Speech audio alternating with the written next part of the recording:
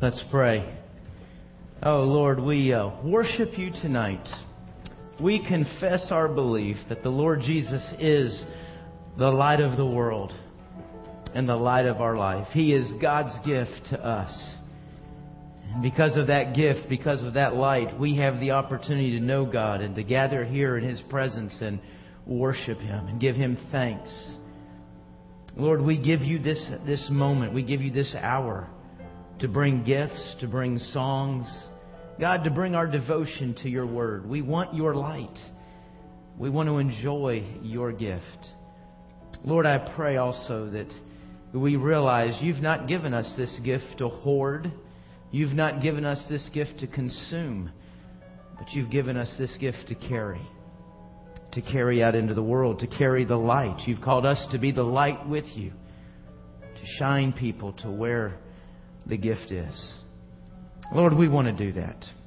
We want to do that effectively. We want to do that faithfully. Lord, we know that this Christmas season, people are a little bit more wondering about spiritual things. Lord, I pray for each of us in here that we will have an opportunity to be light. In our neighborhood, in our workplace, with a friend, that we'll have at least one opportunity to be our light. To be the light, to tell our story. God, I pray that all of us might have an opportunity to see somebody come into eternal life, into a relationship with Jesus Christ through our life and through our witness. Oh, Lord, we love You.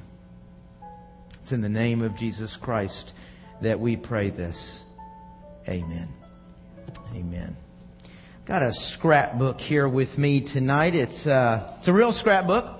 One right from my home here. You know, when you open a scrapbook, you don't open it to be surprised, do you?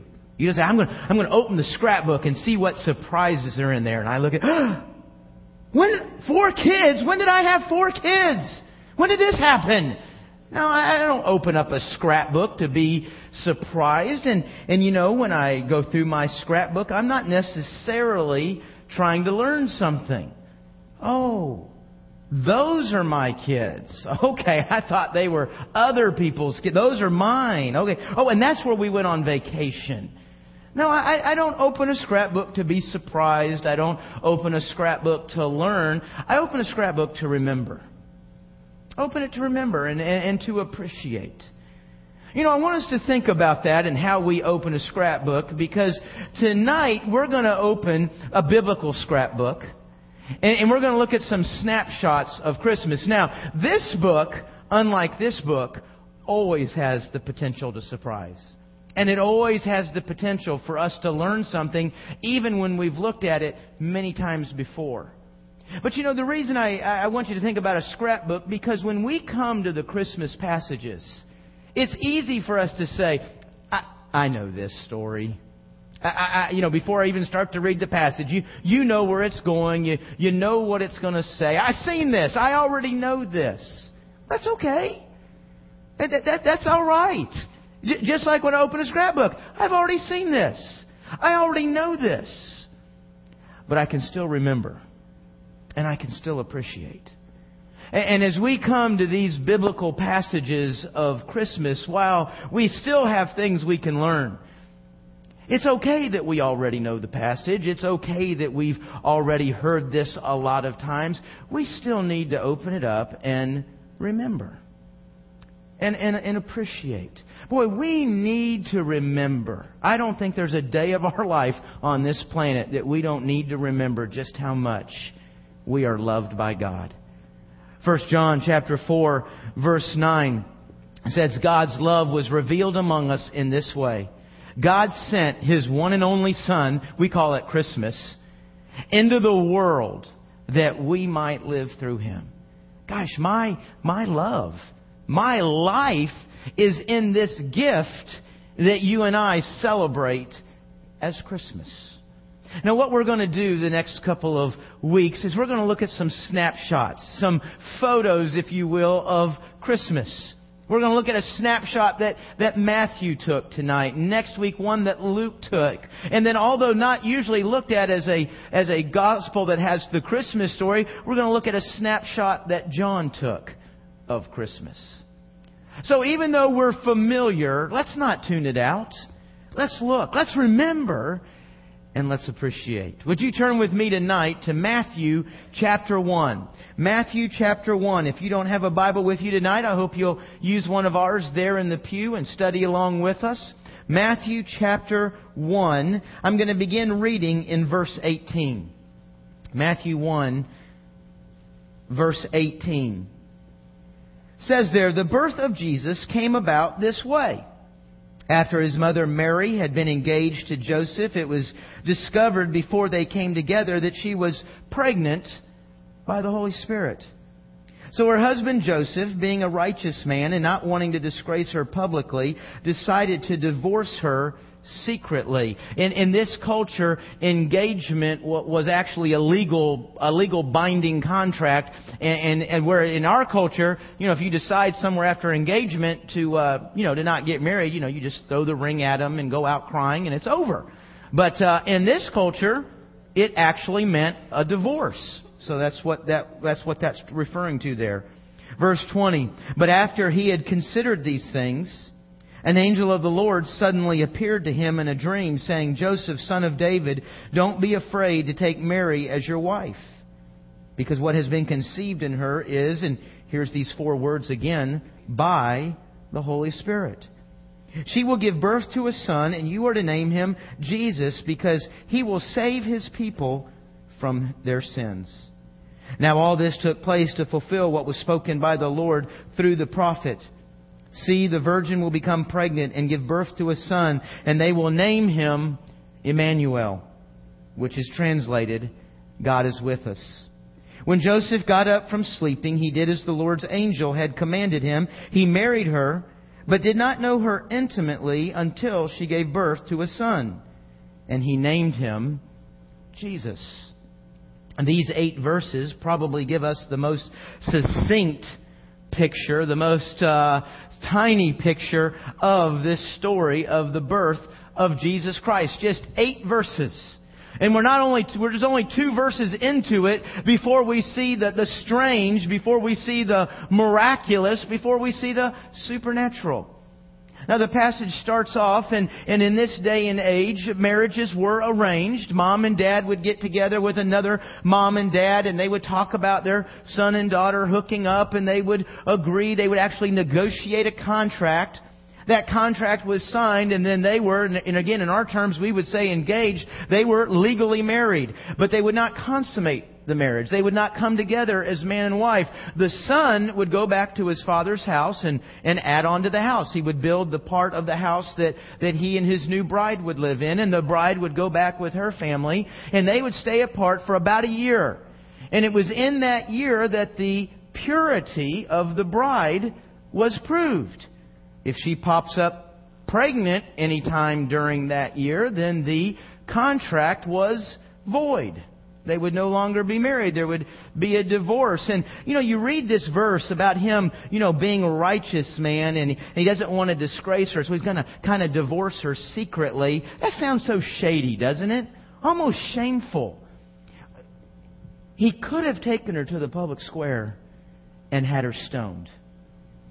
So you see, he really is doing something pretty good right here. I anticipate, I believe, while this is an arranged marriage, that he knew Mary. He probably appreciated Mary, may have loved Mary very much. I'm assuming by the very fact that God chose her, that she was a woman of good reputation. She was pure. She was godly. She was somebody that Joseph would have respected, would have been excited about having the opportunity to marry. But she's pregnant. Gosh, what a blow. And then as if that's not enough, and of course it's very important that we see here twice it says there's a way she became pregnant. You see those 4 words, by the Holy Spirit. But still, she's pregnant. How does Joseph respond to that? How do you respond to that? What do you think about that? I mean, she's been with another man. What does he do? And not only does he learn that his bride, somebody he anticipated marrying, somebody he's excited about, not only is she pregnant, but now she brings this story about having conceived by the Holy Spirit. I mean, what does that mean? Well, what am I supposed to do with... How do I explain that to my mom and dad? Who's going to believe this? And that's where we come to this place where he's going to, just try to take care of this as quietly and as gently as he could. He goes back to the house. Obviously, he's disturbed. He's upset. What's he going to do now? But what does he do? Goes to sleep. Goes to bed. He's tired. But he's not in bed very long before what happens? And an angel wakes him up. Joseph, she's telling you the truth. God put that baby there. That's not hard for God to do. Does anybody here believe that's hard for God to do? I don't. But it's sure hard to understand. It's sure hard to get our mind around that. It's sure hard to try to figure out how we're going to explain that to somebody else. But the angel comes and says just that. When you think about the enormity of trying to believe in something like that, now, I don't think there's been a lot of virgin births in humanity. I'm only aware of one. We're reading about it. But should Joseph have been totally surprised? Should he have been totally shocked? I mean, I'm trying to imagine myself in that situation. I'm thinking, yeah. But remember, in the Hebrew faith, in the Jewish religion, they were anticipating, they were expecting a Messiah. And the average Jew being brought up was trained in the Scriptures. They learned the Scriptures. They would have learned about the Messiah. There was prophecies that pointed to them. And one of those prophecies we see here, it comes out of Isaiah 7:14. It's from 700 years earlier. And look what it says there. See, the virgin will become pregnant and give birth to a son, and you will name him Emmanuel. Has not God planted the idea that there will one day be a virgin birth? And I would imagine you could go throughout Jewish history up to that time and say, do you believe in that? Well, yeah, I believe in that. It's interesting. I think we're getting a little insight into humanity right here. You and I will say, I believe in the supernatural. I believe in God. I believe He answers prayers. I believe in miracles. Oh, yeah, I believe. I'm looking for that. But then when we get outside of that context of church or reading the Bible, and we get out there in the real world, we really don't look for God to do something unique.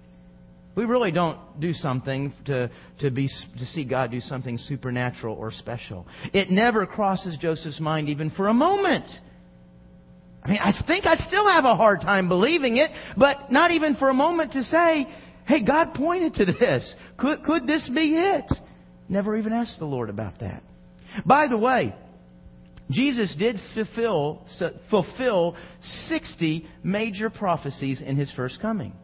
300 prophecies together about what would happen in His birth, His life, His death, His resurrection. Over 300 prophecies fulfilled. Some of those prophecies, like this one, were 700 years old. Some maybe 400 or 500 years old. Others is 1,500 years or more old. That's a long time, isn't it? You can forget some of these things. You can stop looking for them.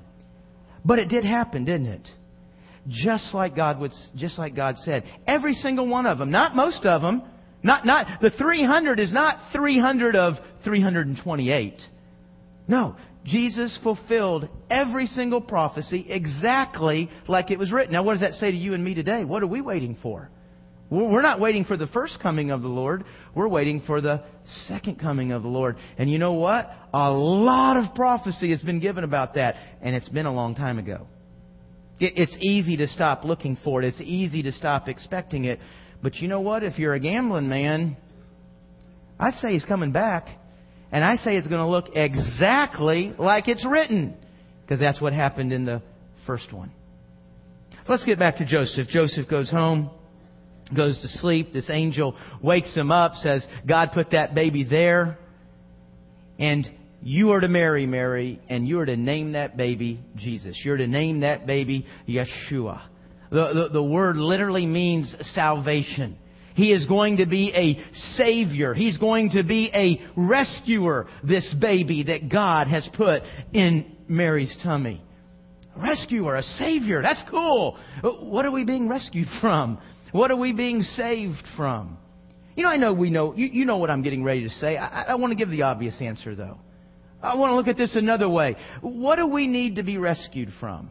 Hebrews 10:31 says, "It is a terrifying thing to fall into the hands of the living God." That's what we need to be rescued from. Are we really aware of how serious an issue sin is? Are we really aware of the distance, the separation between unholiness and holiness? I'm confident most of us in here, if not 100% of us, would say, I've sinned. I know I'm a sinner. I know I'm not perfect. I think all of us would confess to that. But are we aware of what a serious condition that is? I'm not sure we really are all the time. I'm a sinner. I'm imperfect. But gosh, everybody is. How bad can that be? I don't think we see how serious God takes sin. What does God think of our little lies?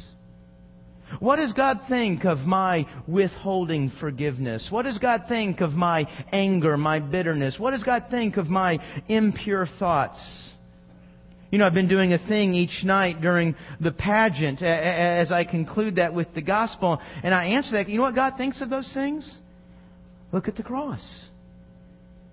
Why do we have to see all that horror, all that ugliness, the violence? Why do we have to see all that blood? It is that picture, it's that portrait, it's that snapshot that tells us that's what God thinks of my little lie.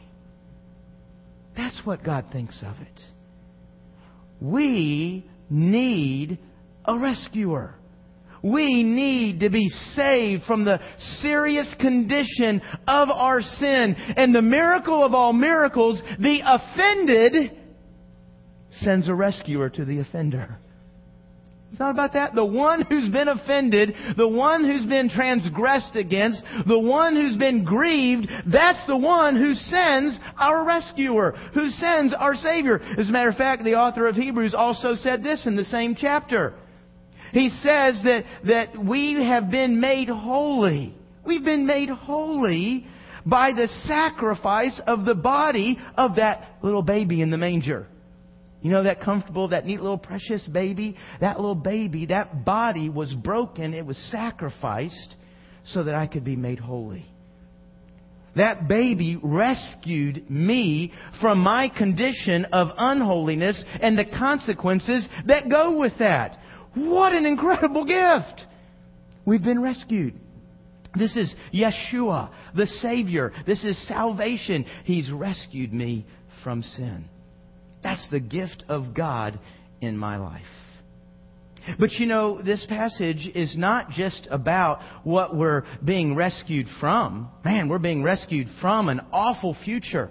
We're being rescued from certain destruction. We're being rescued to salvation, to forgiveness of sins, to eternal life, to a home in heaven. Man, that's what we're being rescued to. But it's not just about the future. It's not just about rescuing us from a bad future and to a good future. This passage says something about a gift for our present. Look at this name, Emmanuel. We don't have to study the Hebrew to see what it means. Matthew tells us right there what it means. God is with us. Man, God is going to live right with us. He's going to reside with us. We're going to know God's presence. You know what? When you and I hear that, that's not earth-shattering. Because that's really all we've ever known. Whether you've been a believer for 2 weeks or 27 years, you were told to invite Jesus where? Into your heart. Invite Him into your life. God is with you. God is around you. But folks, that statement right there rocks the world of a Hebrew mind. Because God was not present with them like that. You see, God's not neighbors with unholiness. God doesn't take up residence with sin. But you see, now Jesus has come. This wasn't true before Jesus has come. Now that He's come, we've been washed clean. We've been declared holy. And now God can live in us. But a Jewish mind would have never thought that way. As a matter of fact, when they thought about the worship of God, when they thought about the presence of God, you know where that was? It was over there. And I want it to stay over there. It was over there, in Moses' time, it was over there in the tabernacle. Once they got into Israel and Jerusalem, then it was in the temple and it was in the Holy of Holies. I tell you, listen to this. This is a good passage, give you the mindset, the Hebrew mindset of the presence of God. This comes out of Exodus chapter 20, verse 18. It says, all the people witnessed the thunder and lightning, the sound of the trumpet, and the mountains surrounded by smoke. When the people saw it, they trembled and stood at a distance. You speak to us, and we will listen, they said to Moses. But don't let God speak to us. You hear that? I don't want him talking to me. I don't want him coming near me. It scares me to death. You speak to us, or we will die. Now Moses responded to the people, don't be afraid, for God has come to test you so that you will fear Him. That's interesting. Don't be afraid. God wants you to be afraid. You know, those two words right there together really show. Because, you hear this all throughout the Bible. Fear the Lord. And it's not about being afraid to see Him, being afraid to go near Him. Fear, as you've heard me say, is that idea of respect. It's that idea of awe. Fear is that idea, you know what? One day I really am going to have to stand before God. And in light of that day, it will affect how I live right now. That's the fear of the Lord. I absolutely anticipate having to answer for my life, so I live like it. That's the fear of the Lord. So you see that here, that afraid and fear are not the same thing. But verse 21, and the people remained standing at a distance as Moses approached the thick darkness where God was. So that was the Hebrew concept of the presence of God. Man, it's over there, and I want it to stay over there. Man, they'd never been promised the eternal presence of God in such a personal and intimate way. But you see, with that gift of Jesus that rescues us from unholiness, that rescues us from the conditions of unholiness, we've now been declared holy, and God takes up residence inside of us. Isn't that what 1 Corinthians 3:16 says? Paul says there, don't you know? Man, you're the sanctuary of God. The Spirit of God lives inside of you. Man, that's intimacy, isn't it? God's not this being that I can't get near, that doesn't want me near. No, God has not only rescued me, but He has done a work in my life so that I can come near, so that He can come near, so that we can have this very personal relationship. Man, Christmas is the gift of God's love that saves us. Christmas is the gift of God's presence. Have you thought about that? The gift of God's presence, that He would literally take up residence in my life. What an awesome gift. Now, how do we respond? You got to respond to a gift, don't you? You write a thank you letter. You maybe give a gift in kind. Maybe one thing we do is you use the gift. Somebody gives me like article of clothing. Somebody gives you a sweater. What are you going to try to do? Especially if you like it. You're going to try to wear it in front of them, aren't you? Oh, I know I'm going to see them today. I need to put on that sweater. I want to show them how much I like it. I want to show them how much I appreciate it. We're going to look for a way to respond to the giver with the gift that's been given us. Well, let's look at our snapshot of Christmas here by Matthew. What's the response we're shown? Well, it's one of faith and obedience. See, Joseph believed. He believed what the angel said. So therefore he went and he married Mary. Was it comfortable to marry her? Probably not. So why wouldn't it be comfortable? Folks, when we read the Bible, don't remove it from reality. Don't make it some kind of world where people were different and things were... No, they're people just like us. You got a little small town here, very conservative, a religious town. They know when the engagement was. They know when the belly is coming. They can do the math. They know what's going on here. I mean, one of two things has happened. Either Joseph and Mary together have been immoral before the time, or Mary was immoral with another man. Either way, it's very uncomfortable. There would have been talking. They would have been looked down upon. It was uncomfortable to obey. But he obeyed. Why? Because he believed. You know what? We separate those two things. We separate faith and obedience. That's not biblical. Faith and obedience are two sides of one coin in the Bible. But we separate them. I mean, I will say, I believe in Jesus. Absolutely, I believe in Jesus. Believe He's the Son of God. Came in a virgin birth, born in a manger, died on the cross for my sins. I believe I've been forgiven. Do I follow Him? Do I think about following Him every day? Well, I mean, periodically I do, I guess, sure. Am I constantly driven by what does Jesus think? What would Jesus do? What would Jesus say? Where would Jesus go? I don't know that I think about it all the time. But I believe in Him. We have in our culture, in our society, we have an actionless faith. Our belief, think about it. Look around the world. Look at Christianity around us. Our belief doesn't actually require anything. I can say I believe, and it means almost nothing. But now for Joseph, that was not the case at all. He couldn't say, I believe an angel visited me. Now, I ain't going to marry her. Jesus, I don't like that name. I'm going to call him Bob.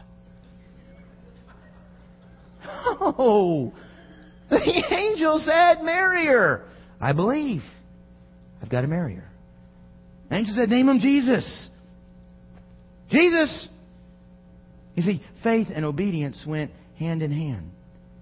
How are you responding to the gift of God's love that saved you? How are you responding to the gift of God's presence? Does your obedience go with your faith? I believe.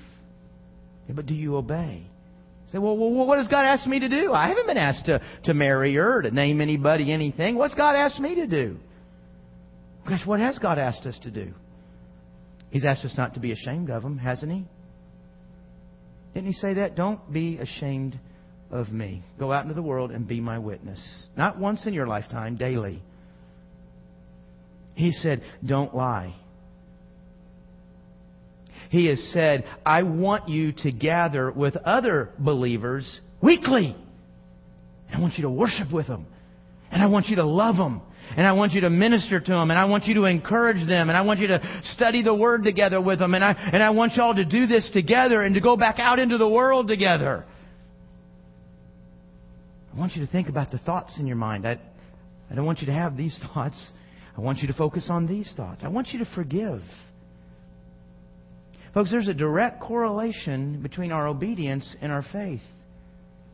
If I've got an obedience problem, I've got a faith problem. 1 John chapter 2, verse 3 says, how can we know if we've come to know Him? How can we know if we really have a saving faith? How can we know if we have that kind of belief that makes us a child of God? By keeping His commands. See that? You see the marriage of faith and obedience? They go absolutely together. No obedience, very little obedience, no faith. No faith. That means we're back to that place where it's a terrifying thing to fall into the hands of the living God.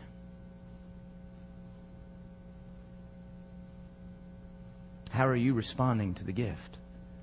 I would imagine probably very close to 100% say, I believe.